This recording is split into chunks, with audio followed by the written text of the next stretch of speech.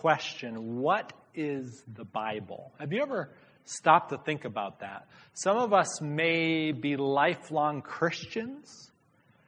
Some of us may be just considering Christianity, and we're not really even sure of it.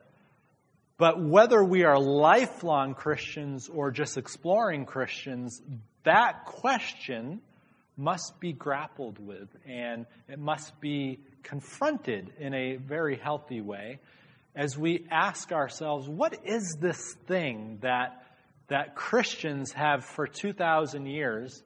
What is this thing that Christians for 2,000 years have considered to be, we even use the word, we put it on the front cover, the Holy Bible. So what is that? What is this all about? And what I've noticed recently, maybe I'm just, I'm at a place in life where I'm paying more attention, but what I've noticed is that there are these kind of two extremes that people have when it comes to the Bible, the sacred texts that Christians read. And that is, on the one hand, this idea of what some are calling, especially lately, but kind of actually back in the 20s, it was really popularized. So right as this local church was being formed, called fundamentalism. You've heard the expression before, I'm sure, God says it, I believe it, that settles it, right? And I'll share some examples next week of rhetoric I've heard about people saying, well, I'm not saying it, God says it. And, that's a very bold claim, isn't it, to make that statement. So there's that sort of understanding. And then there's the other extreme, and that is that this book is just a bunch of fables written down by human beings who are trying to promote their particular agenda. And so there's those two kind of poles, and maybe you're sitting here and you're thinking to yourself, well, I'm in one of those poles, and I didn't think it was very extreme to think of that way. So I want to grapple with that question as we set off for the new year, but this morning, it will not be one of those occasions where I will expound upon these questions. So instead, I want you to ponder these questions. I was going to have you talk about them around your tables, but we're out of time. So I just want you to ponder these two questions, and then I'm going to challenge you with a third question. It's going to be a very big challenge, okay? The first question is this. When was a time that you saw the Bible weaponized? Is that hit home with any of you? When was the time when you saw the Bible weaponized? Yeah, okay. Oh boy. I'd love to have that conversation, but we were out of time. But that assumes that you have seen it weaponized. Then another question that maybe you can ponder is, when was a time the Bible spoke to your heart? I trust and hope and pray that it has. Maybe it hasn't, though, and that's okay. Maybe you're still trying to figure it out.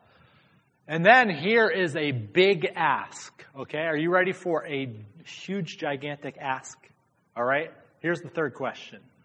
Will you take 90 days to read the whole Bible through with me? 90? I do it maybe in a year. I'm going to invite you to take 90 days. That's right. In 90 short days, you can read the Bible through.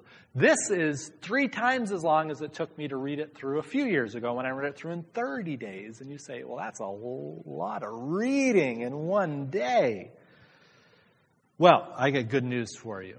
You have lots of time that you are wasting.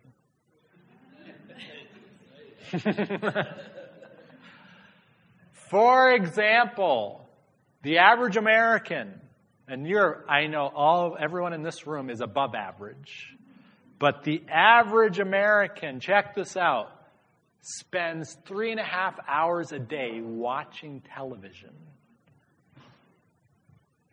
Now, some of you maybe you're like, I don't ever watch it. Well, if you're like me, you don't have a TV, or maybe you do, but you don't have a TV and you don't watch TV. I don't watch TV.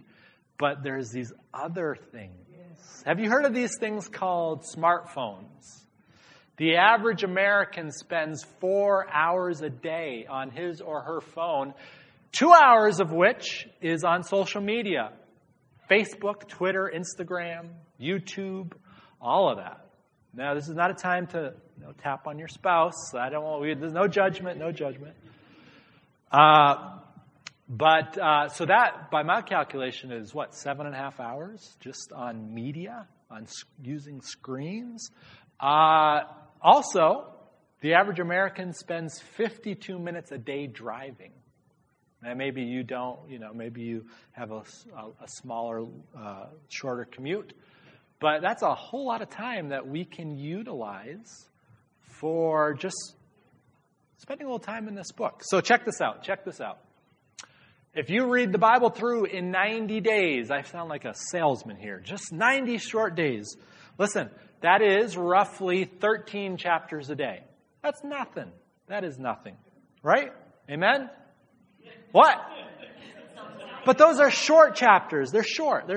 So you can do that in approximately 45 to 50 minutes, I would propose. That's what I've been doing.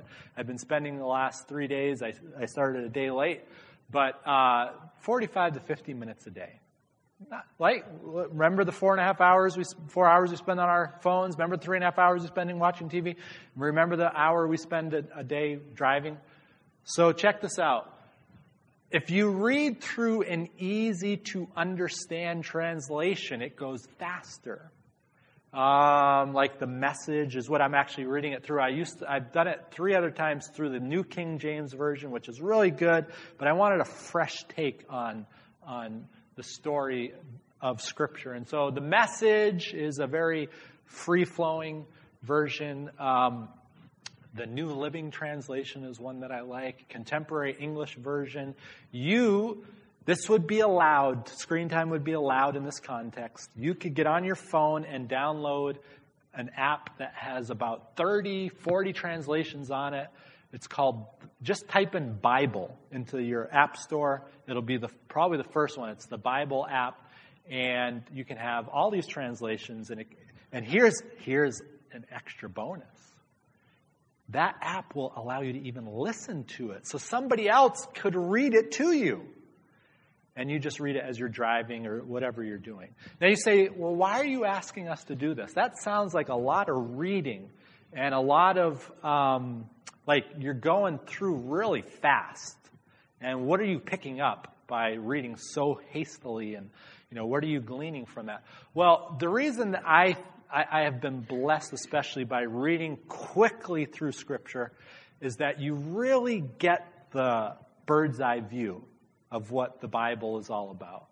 And you kind of see it from 30,000 feet, and you start seeing connections that you never knew before, because when you're reading 10 verses a day, it'd take you 5 months to get to another part where it might be also talking about the same thing. And so if you read through it really quickly, you can really get a feel for the contours and the layout of the land. And you can see the big story. And so this was a real huge blessing to me. When I read it in 30 days a few years ago, the number one take-home from reading Scripture in 30 days was that I don't understand about 98% of it. Now, you may say, well, you're a pastor. That sounds really bad.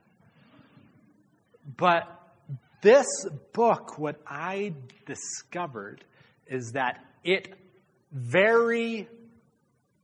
going to try to use a good adjective here. It very violently resists being put in a box. Okay? I would read something. In fact, I just read it this morning. I was going through, I'm in Genesis, and I'm reading the story of Judah. Do you remember Judah? He impregnated his son's wife because he thought she was a prostitute. And, it's a crazy story. Here's the thing. Did you know if you were to go to Matthew, do you know when they go through the genealogy of Jesus, who was in Jesus' genealogy? Spoiler alert, Judah through his son's daughter. His son's wife, I'm sorry. And so you read this and you're like, what? What is that all about? And so you're like, I don't know how to fit all these pieces together. And this thing might be a little more complicated than I give it credit for. But here's the really cool thing. Scripture is as simple so that all of us can encounter the love of God. And yet it's as deep so that we can learn and discover new things forever. It never will become a bore. And, that's just one of its many benefits. But, the reason I say that I don't understand about 98% of it is because I'm very unintelligent, number one. But number two, I think that brings me to a place of humility where I say, you know what? I need the Spirit. I need the Spirit to help me understand what this is all about.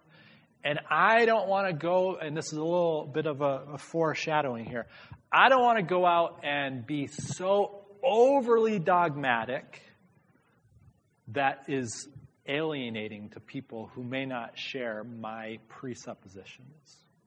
And so the more you know, the more you realize you don't know. That's what they say about education. The smartest people are the ones who think they don't know very much. And the more education you get, the more stupid you feel, right?